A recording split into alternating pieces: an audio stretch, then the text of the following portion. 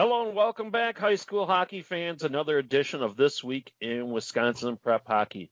For the first time in a while, we've got a full panel tonight. Both Bill and Bill Jr., Trasher, and Del Scanlon, who was off sick last week, is back with us. And we'll be hearing from everybody during this segment, this program tonight. Let's start with our games of the week last week we had here on WIPH. Boys game of the week, Waupaca was at Northland Pines in a great Northern Conference battle, and Bill Jr. was there. Does anybody else feel like MJ just implied that we're a couple cards short of a full deck most of the time?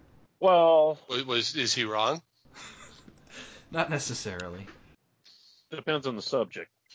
Yes, I was in Northland Pines with my lovely assistant photographer, Burglar, for the last game of the Great Northern Conference regular season.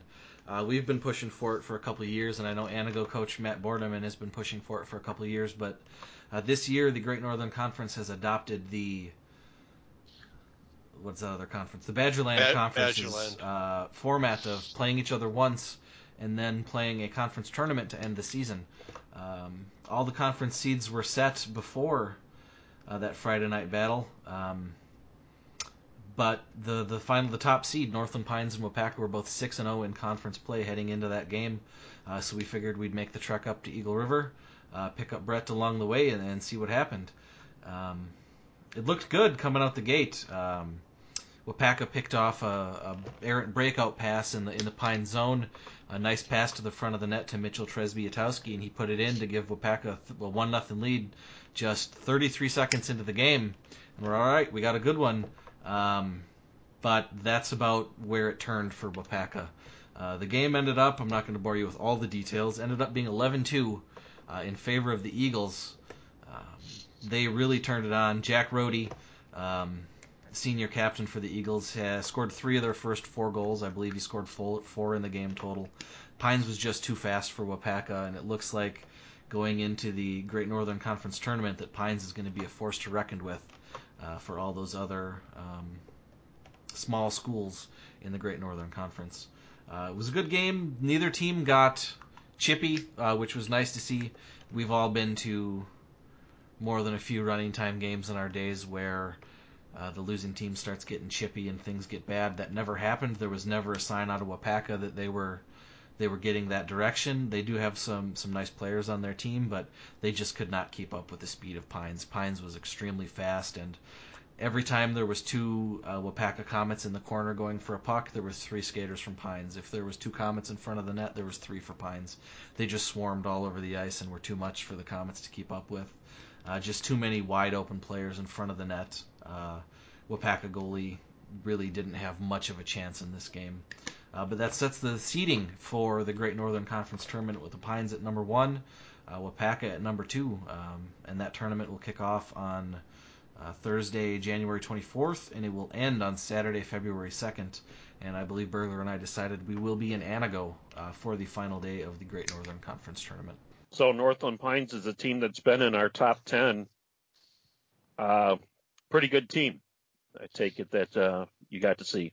Yeah, they are. And we did have our first adventure in officiating, where Pines defenseman put a Waupaca player on his back, and referee immediately threw up his arm and blew the whistle.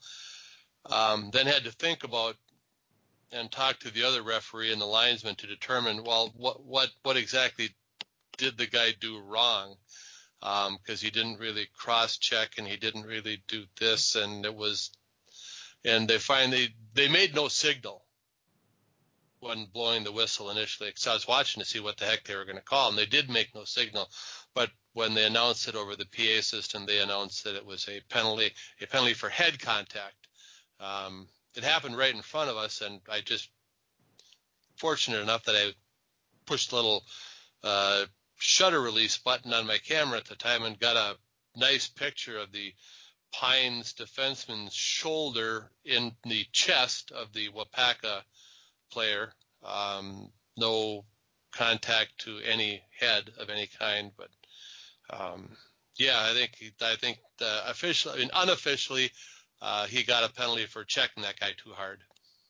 Yeah, it was actually a clean, beautiful check. But the game was starting to get out of hand at that point, and I think that ref was just preemptively trying to keep things in line to give him the benefit of the doubt. But that was Burglar got a picture of it. It is shoulder to chest, no head contact. He didn't leave his feet, no cross check, no elbow, no nothing. The player's head he was trying to make a mover on the defenseman and didn't make it. It was not a defenseless player. It was nothing. But it could just be preemptive, keep the game in line before anything gets out of hand. But like I said, Wapaka never got, to their credit, they never got chippy or any of that stuff that we all see dumb high school kids do when they get behind in a game. Well, they call head contact, and obviously, as you say, he didn't touch his head. Well, then why call head contact? Could you just call roughing or interference or something to that effect? Well, it wasn't interference. I mean, the guy had the puck. Yeah, Okay. you'd be hard pressed to call roughing or interference. So if you were going to get together and call something, I mean, you're limited to elbowing, cross checking, or head contact, which all revolve around the position of the check. So at that point, it's just kind of a roll the dice and pick one. Yeah, because the only thing that contacted the ice was the back of his head when he went down. He didn't hit it that hard.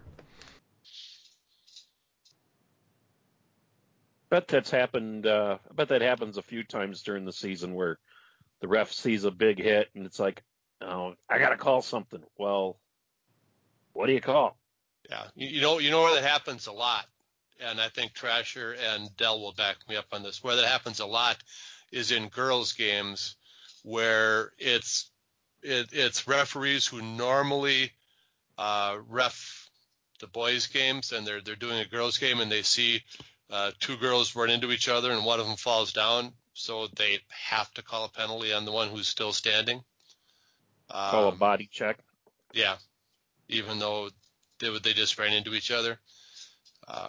You see a lot of that. You know, when you think about that in girls, where is the line drawn between coincidental contact and body check? Usually it's the position of the player. Like if you dip your shoulder or, turn your hip, something to, direct your force to a certain point on the opposition. If you just, face to face, flat out running into each other, then that's just, incidental contact. But when one of the players, actually bends or moves to direct all of their force at one point, then that's usually when you consider it to be a body check. Even like going along the boards and positioning to get the puck? Oh, you can rub them out along the boards.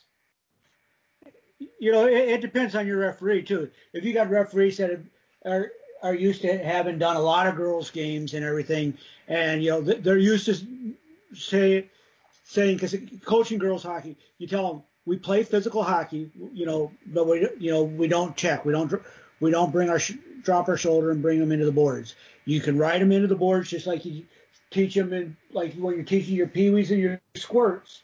You sit there and you tell them, okay, you pinch into the boards, you pin their stick against the boards, and it's the same thing you're telling the girls. It's and it depends on your referee. If your referee's has done a lot of girls' games, I mean, the game I saw this weekend, which we'll talk about in a little bit, I don't think I had one checking call in and everything. A lot of it's going to boil down onto your referees and what they're used to officiating. Yeah, and like if you're playing defense and someone's coming in on you and they try to go in that gap between you and the boards, you're not duty bound to let them go through that gap just because there's no checking. You are allowed to move into that space. You don't, just because there's no checking doesn't mean they have free reign to skate around you. You can close that gap between you and the boards. You just can't drive your shoulder into the other player. Right, or if they're coming down on you one-on-one and try to, poke the puck between your legs and get out, you can step in front of them so they run into you. You just can't drop your shoulder. Okay. But that's enough of that sidetrack. Let's move on to Dell's game. Yes, Dell, you got the girls' game of the week. Fox Cities. Boy, they've been tough all year, and they were at Alaska. Yep, the Stars against the Hilltoppers, and this game started out in a flurry. We had 3 goals in the first 53 seconds of the game. Onalaska jumped out to a lead 21 seconds in, but it was short-lived. As 16 seconds later, Fox City tied the game, and then, like I said, 53 seconds in, they were up by 1 to take the 2-1 lead and never relinquished it from there on. They built the lead up to 3-1 at the end of 1. Second period basically had the same thing. Both teams scored, but Fox Cities outscored Onalaska 3-1 in that second period to go up 6-2 at the end of 2, and then outscored Onalaska again in the third period 2-1 to win the game 8-3. But the impressive part of this team from Fox City Stars was the Jablonski, Horman, and Hull show. Those 3 girls were there and are probably 3 of the best players you're going to find on one line throughout the state. Jablonski and Horman are 1-2 in the state in both goals and points. And they're just a very impressive team. Trasher, I think you've gotten to see Fox City Stars this year, and like I said, they're an impressive team. There's a total of 3 penalties called in this game, and overall it was a good game, but it was just too much speed and pressure being put on the Onalaska goalie. I believe the final shots in the game were like 37-9. That Onalaska got outshot by. It's a big gap, 37-9. Yep, and out of those nine shots, you figure Onalaska scored 3 goals, and so it's one of the things that with Fox City Stars is their offense is what's going to depend on what's going to carry them through the tournament to try to make it to state. And they're in a rough conference sectional too. I believe the Fox City Stars are in sectional 2 with the Storm, if I'm correct. I didn't look that up, but yeah. So I mean, they're going to have a tough sectional in order to make it to state. Was it one of those things, Del, where their best defense is they got a strong offense? That is true. Their best defense is their strong offense. Offense wins games. And everything. And the first goal that was scored on the Stars was a beautiful goal. Bronston brought it in to the goalie's left-hand side coming in at her, and goalie dropped, and she went top shelf and just put that thing just behind the crossbar for the goal. So I mean, it was a beautiful shot to get that goal in the 21 seconds. But the thing is their team does an excellent job at hustling back on defense to limit the shots on their goalie, and that's one of the things they're going to have to do. If you sit there and you tell any coach that your team limited them to less than double digits shots on goal, your coach is going to be happy. Del, I looking this up now. The Fox City Stars play in sectional 4.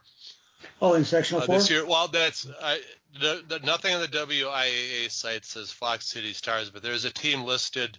Let's see: Xavier, Appleton East, Northwest, Fox Valley Lutheran, Freedom, Hortonville, Kaukauna, Kimberly, Little Chute, Menasha, Neenah, New London, St. Mary's Catholic, Two Rivers, and Wrightstown.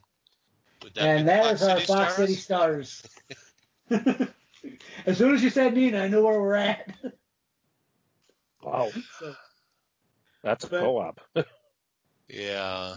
I mean, very impressive team, and it's going to be interesting to see who comes out of that conference. I did get to talk to the coaches a little bit before the game and talk to them and say, so did you guys ask them if they played last night? Well, of course, the night before was their overtime game that they played against USM, and of course that was a game that talking to the coaches. they were down 4-2, came back and took a 5-4 lead, and with less than a minute to go in regulation, game got tied up, and Jablonski scored the game winner in overtime in that one.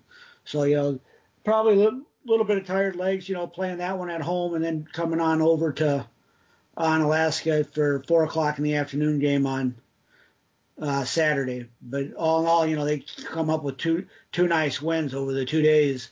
And, they came out saying they were very impressed with the USM too. So, that's another one of the teams that have been in our top 10 all season long. So sounds like we have some good teams up there in the top 10 this year.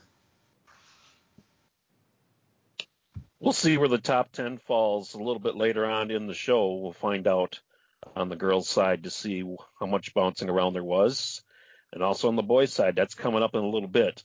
Other game recaps, I guess the only other game I talk about is the Beloit-Janesville one, the good old Highway 51 battle down here in Rock County. And Janesville won that game 3-0. Ben Coulter and Connor Joyce combined on all 3 goals. That's top line along with Tyler Edwards. They scored 2 in the first period, outshooting Beloit 12-1. Beloit's first shot on goal came in the final seconds of the first period on basically just a dump into the zone, and it went in on net, and save had to be made. Second period, just more, 19-3 the shots were. But Aiden Wright, this young man is only a sophomore for Beloit, but he put on a show. He kept them in the game all by himself. 19-3 the shots were in the second period, and Janesville couldn't score until under a minute to go in the second to make it 3-0, and they outshoot Beloit 11-6 in the last period, and they end up winning the game 3-0. Aiden Wright for Beloit, 40 saves in that game on 43 shots, a phenomenal effort for him. Up and coming goaltender. I know my son played with him on one of those before and after teams, and even when he was younger, you could see he was pretty good goaltender. And as he's hit high school now, he's gotten a little bit bigger, and he's done a pretty good job. He's their only goaltender, so he's going to get plenty of work, and he got plenty of work against Janesville. But Janesville was able to hold Beloit scoreless, and the final score was 3-0 of that game back on Thursday night. Our player of the week, girls and boys, Burglar, tell us about him. Thanks, MJ. On the girls' side, she was mentioned earlier during Dell's recap of our girls' game of the week, Lauren Hull of the Fox City Stars.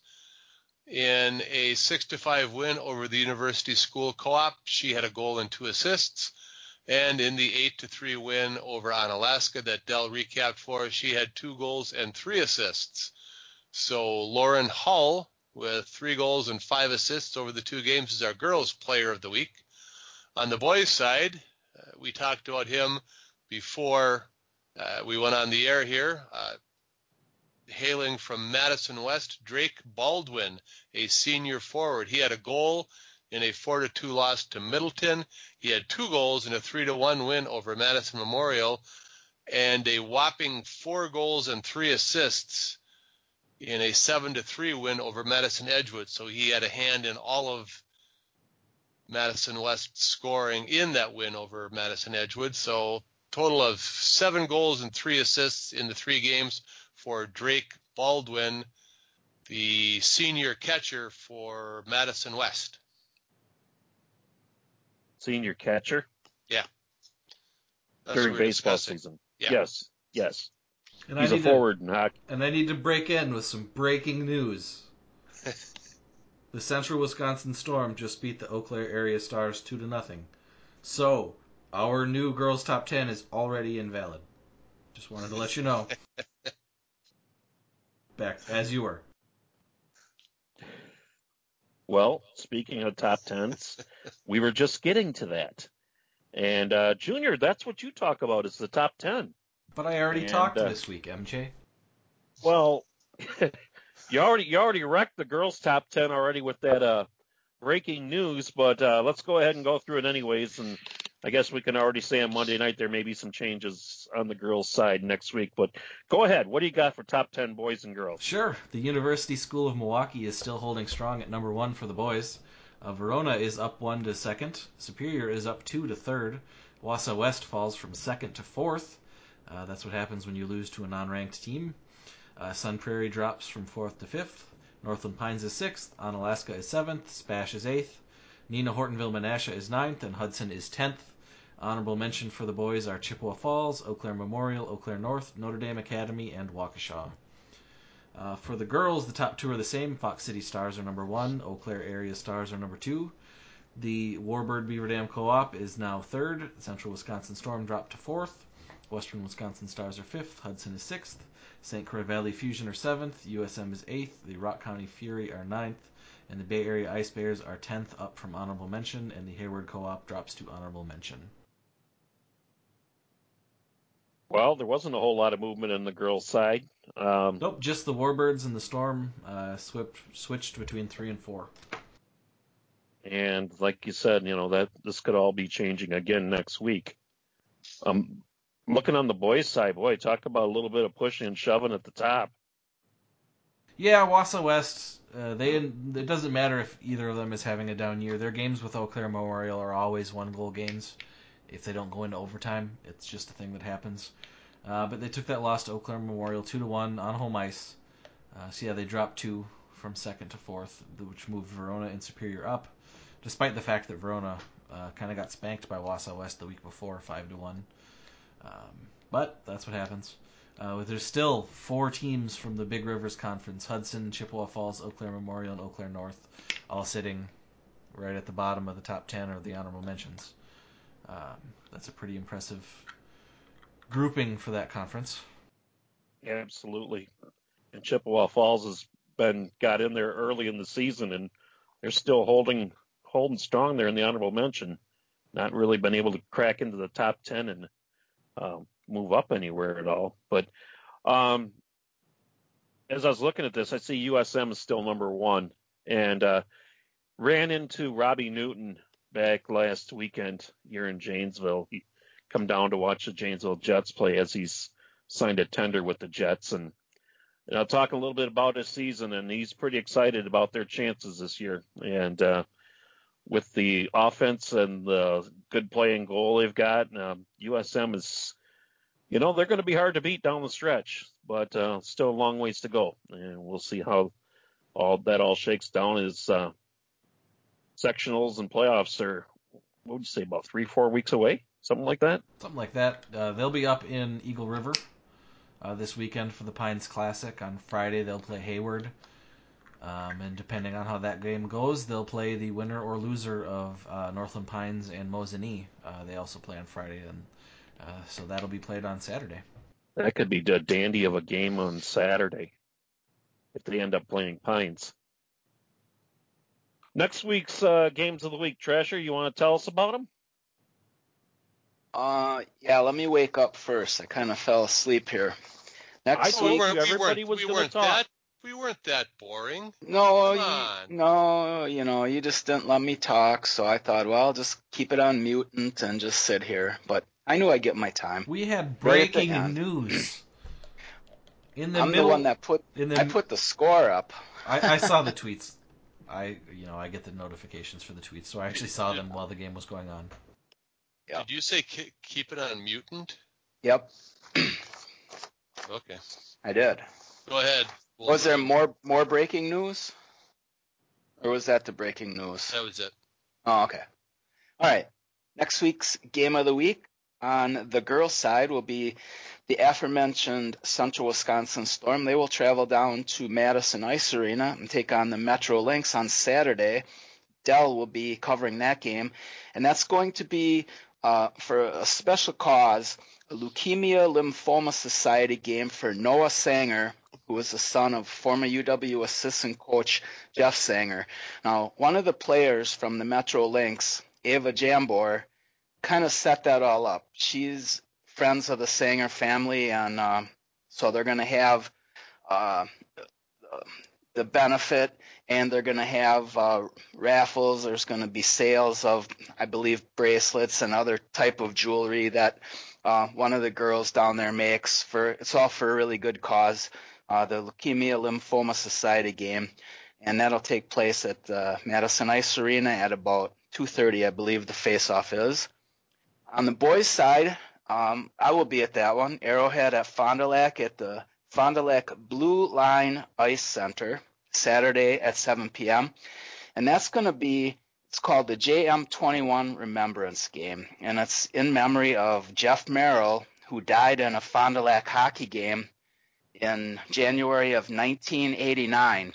A little story behind that all is that he was playing in the game. He was a sophomore. He was playing and he got checked.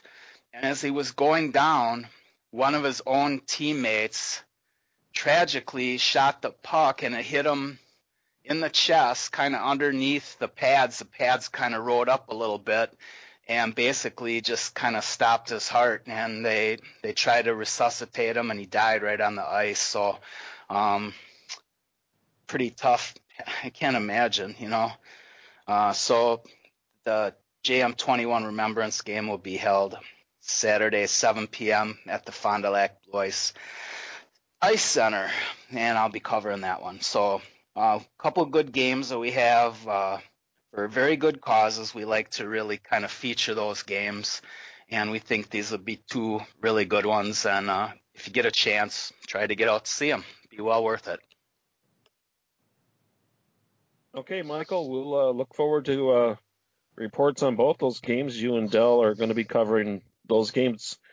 And good. Go ahead, Bill. Okay, it's not a game of the week, but should University School and Northland Pines both win on Friday, Bill Jr. and I will be making the trek back up to Eagle River for the just on the event that Pines and University School play each other in the championship game of that tournament.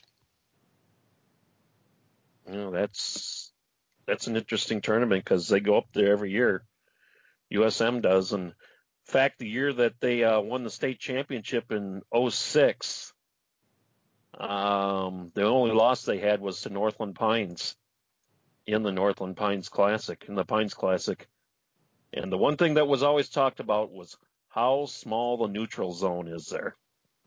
Burglar, you've been there many times, and I'm sure you can attest to that as well. 3 strides. That's it? All right, maybe 4. Depends on how long your legs are. Yeah, it's very tight. The face-off circle they have, around the center ice face-off circle? Mm-hmm. It practically touches the blue lines. Oh, boy.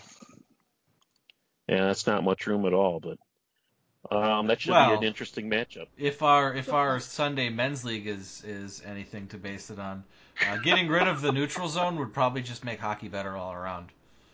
Offensive zone, defensive zone, that whole transition area in the middle of the ice is just where people screw up. So just get rid of that. It's probably safe all around. So, MJ, you've made one trip to the Dome, haven't you? Yeah, just once. Okay. A couple of years ago. I was finally able to cross that off my Wisconsin hockey bucket list, if you want to call it that.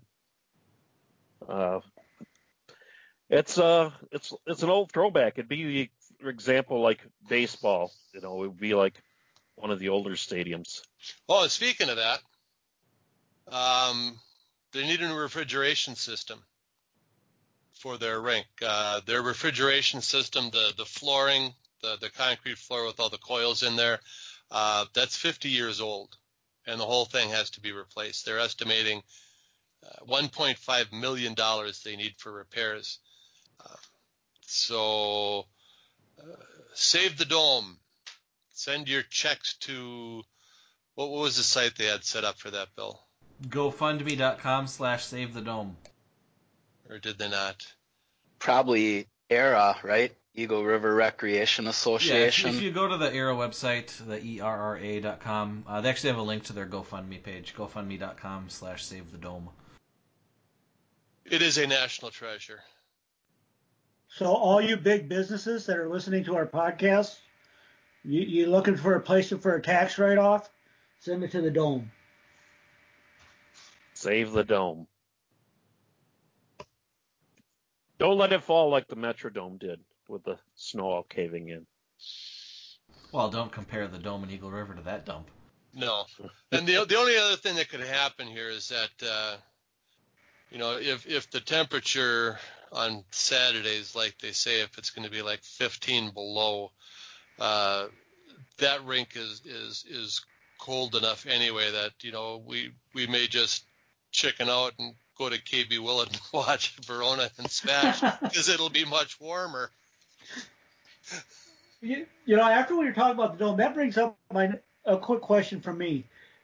The Dome to me was, probably the biggest rink that I wanted to be able to see, through the hockey rinks here in the state. What would be your top 5 in hockey rinks in the state, guys? The Dome would be one of mine.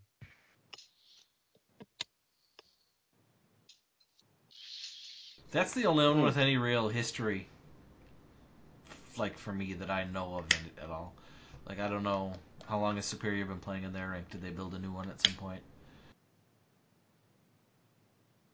Well, they actually play at Westman Arena, which is the University of Wisconsin Superior's rink, and that's been there since when the heck was I in junior high school? It's been around since maybe 1970. It's just, I don't know that there's a lot of historic rinks out there. I mean, what makes the Dome different is, that's a wooden dome. There are not a lot of those out there. It's unique in that way, and there's other quirks and things about it. But yeah, it's been there since 1925. It's been renovated a couple times, but that's a long time. I don't know that there's any other rinks in Wisconsin that I would be like, I gotta go see that place. Yeah, my second favorite rink then to go to would be actually not in Wisconsin, but up in Eveleth, Minnesota, and the Hippodrome, which is also an old rink. I would like to go to the rink in Mosinee to see if they ever put in walls. They did. Okay, because when I was a kid, there was just a tarp behind the benches, and it was cold. So, I'd like to go see the walls. Well, Lloyd still has that. And I'll tell you, this week, I don't know if they have any home games this week, but boy, that ice is going to be good down there. But you're going to play down there at a price because it's going to be cold. They got heaters above the bench. You can't stand up on the back part of the bench or anything because the heaters are down that low. But that wind comes through those tarps, and holy smokes, it gets cold in there. Same thing used to be with the old Tomo rink. I remember the one there on the fairgrounds. That one was another one that was cold. The wind coming through there made things rather chilly. But yeah, I don't think there's really a whole lot of them that you want to say, God, I got to go see that. The Dome was one I finally got to go see, and it was everything you guys said it would be. One that I would find interesting, though, would be down here in Madison, Madison Ice Arena and Hartmeyer, just for the simple fact of all the, the good Madison schools that went through here. Mark Johnson and Bob Suter played against each other in these rinks. Back in the day, this, there may be a little bit of history to those two. Well, that's like saying that, Milwaukee County Stadium was a great baseball park because, Robin Yount played there. Milwaukee County Stadium was a dump. By the time they ripped it down, yes, it was. Well, Hartmeyer, that's where the 1980 Olympic team actually did a little bit of their practices. But, they had, for a long time, they actually had the Olympic flag hanging up in there. Yeah. But I was just curious if there's any other rinks. I've been to the Dome up there in Eagle River a couple different times for youth games, not for any high school games. But so I guess with that, MJ, you're about ready to go on to our next segment, huh? I'm sorry, what was that, Del? I said, I guess you're about ready to go on to our next segment here, huh? Yeah, I'm ready to go on to our next segments. Final thoughts, and Trasher's got some stuff that he wants to talk about. And Dell, I see your name in down there too. You got something that's bothering you? Yeah, I want to talk a little bit about officiating. Okay, you can do that after Trasher talks about his two subjects that are dear to his heart. Michael, go ahead. I won't be too long, believe it or not. My final thoughts are one that I had been talking about practically the last 3 or 4 weeks is the Hobie Baker Character Award. The deadline for that is February 4th. So, coaches, if you're listening, make sure you get your worthwhile senior in. This is a Best Kid Award, not a Best Player Award. Parents, get on the coaches. Make sure that one of your kids gets nominated because we should have 100% participation in this. The other one I want to talk about is the Jeff Sauer Award. And this is designed to encourage community service among girls and boys. Doesn't sound like I'm reading this off a piece of paper. High school hockey players in Wisconsin. It is named after Jeff Sauer, the legendary former UW coach and hockey ambassador who died in February 2017.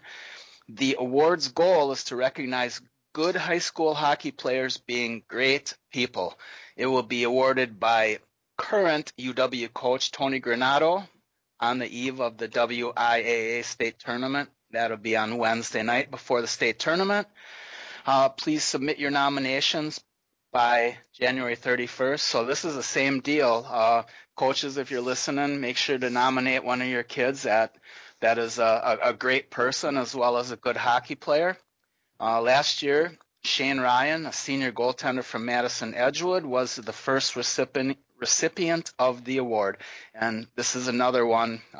Between this one and the Hobie Baker Character Award, two really good pieces of information to have on a college resume. So make sure you get some kids nominated for those two very worthwhile awards.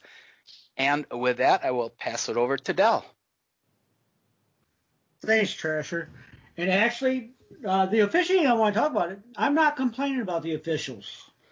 My thing is, we're still need to remember we're talking sports going on here at the high school level and even beyond that at the youth level.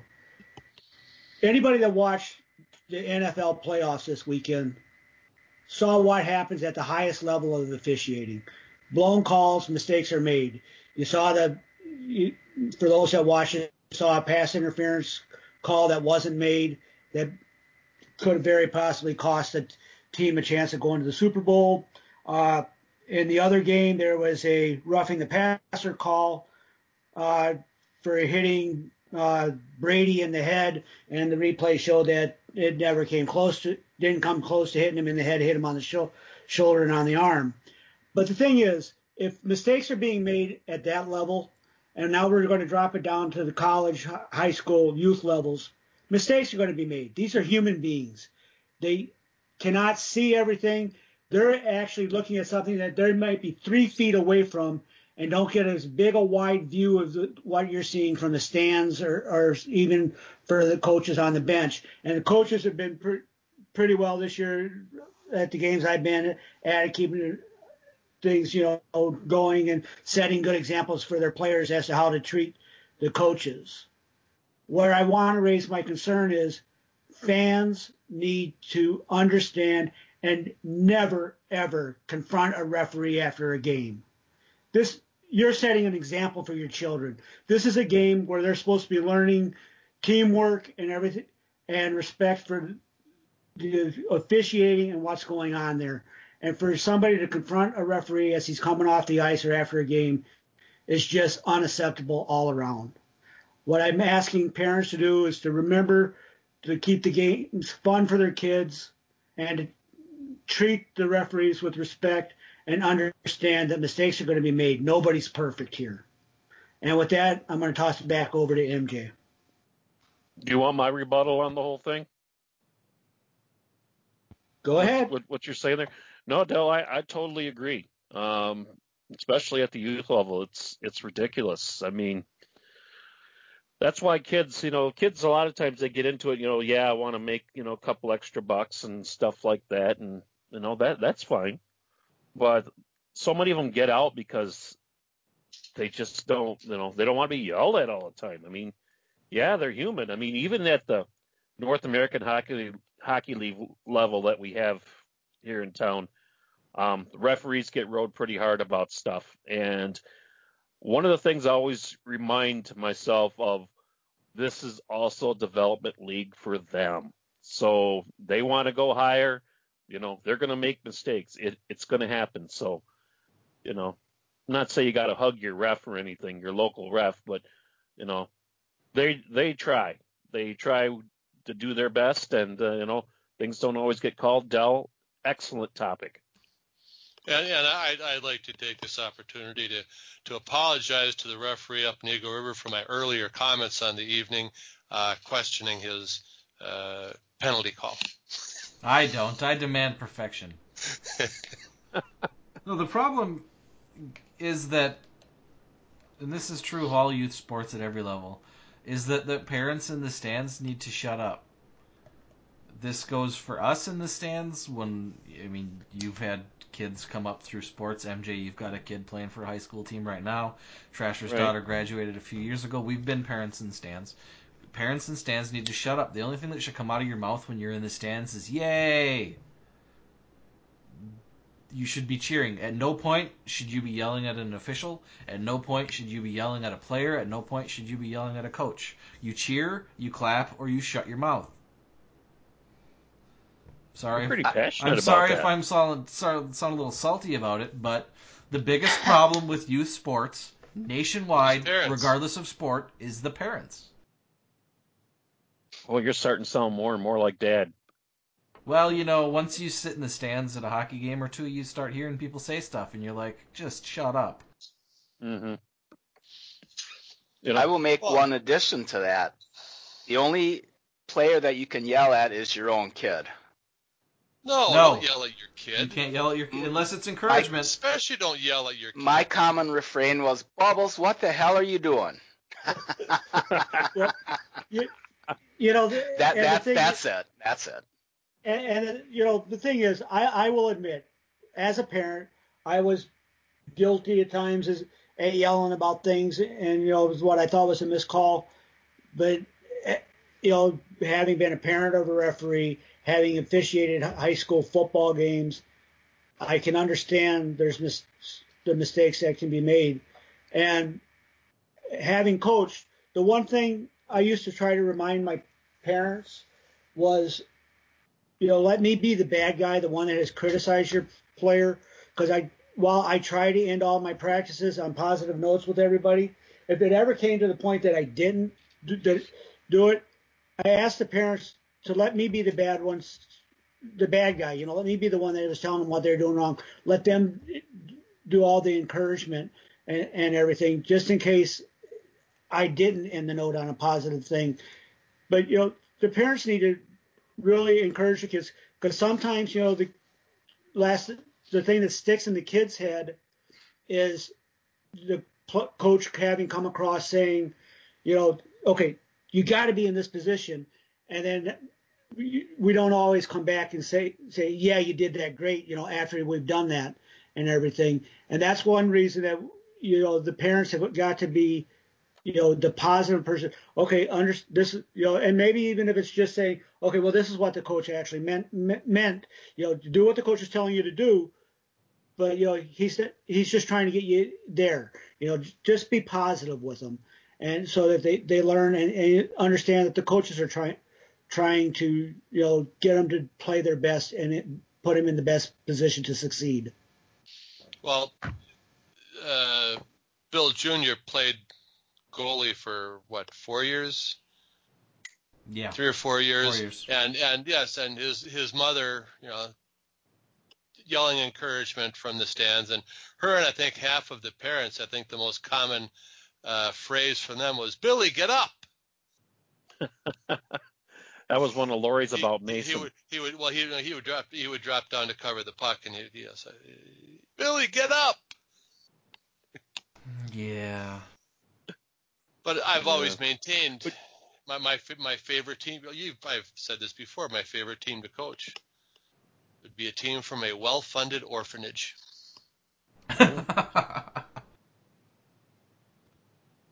I hope you're not going to take credit for that. Nope.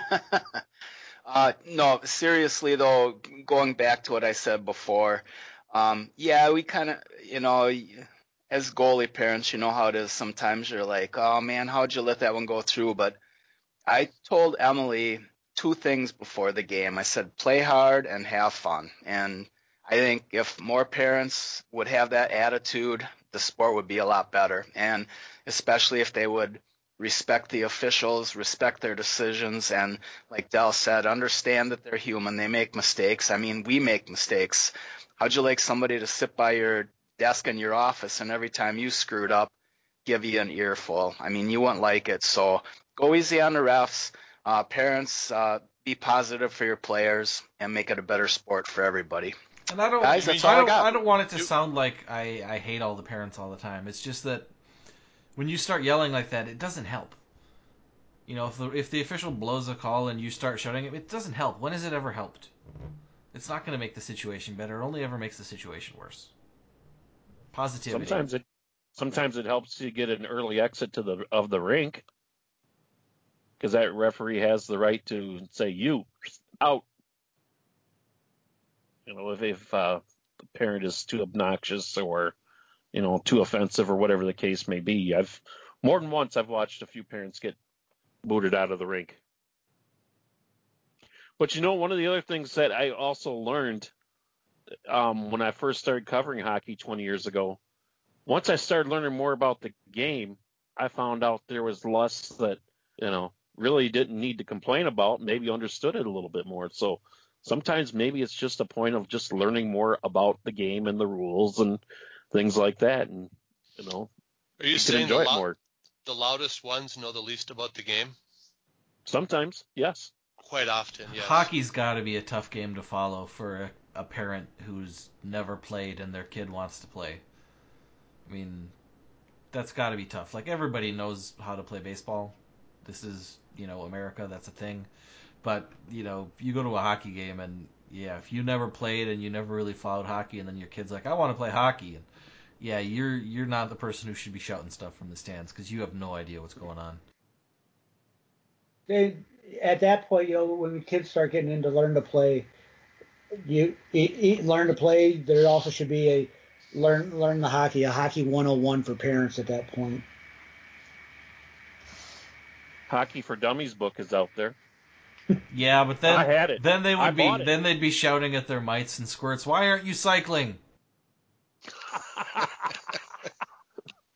Well, what's kind of funny about that, talking about the newbie parents, the first year, they pretty much say, oh, I don't really know much about the game, but by year 3, they're the biggest experts out there. So, they learn fast, or they think they do. It's a tough game. I mean, I've been following it since I actually didn't start following hockey till my son started playing back in the mid-90s, only like 25 years, and I still don't know everything about the game. There's all these nuances. It's a tough game to figure out, and if you say you know all of it, your name is probably Mark Johnson or somebody like that. The average guy doesn't know everything, and so don't think you do.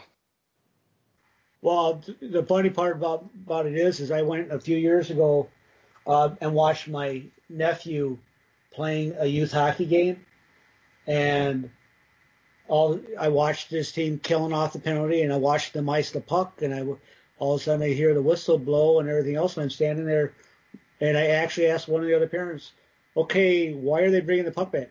Well, at that point, they had changed the rules since my kids had played youth hockey, where you can't ice the puck when you're killing the penalty. And I was like, oh, okay. Yeah, they just changed that a couple of years ago. Yeah, it was something different for me to have to get used to watching youth hockey. And when you get to high school, what are you trained to do when you're killing off a penalty? Ice the puck. Send it all the way down. And if you're in that situation in youth hockey, what do you got to do? You got to suck it up and get it out to the neutral zone, I guess. Or don't ice it all the way down.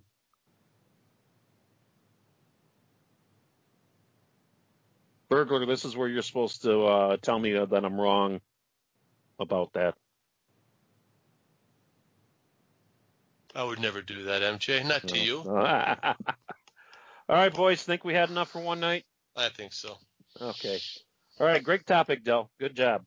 So for Del, the two Bergs, Trasher, I'm Mike Hammond. Hey, we'll catch you next week. Hope you enjoyed this edition. You got any thoughts or comments? Send them to Trasher. He loves them. You've been listening to This Week in Wisconsin Prep Hockey.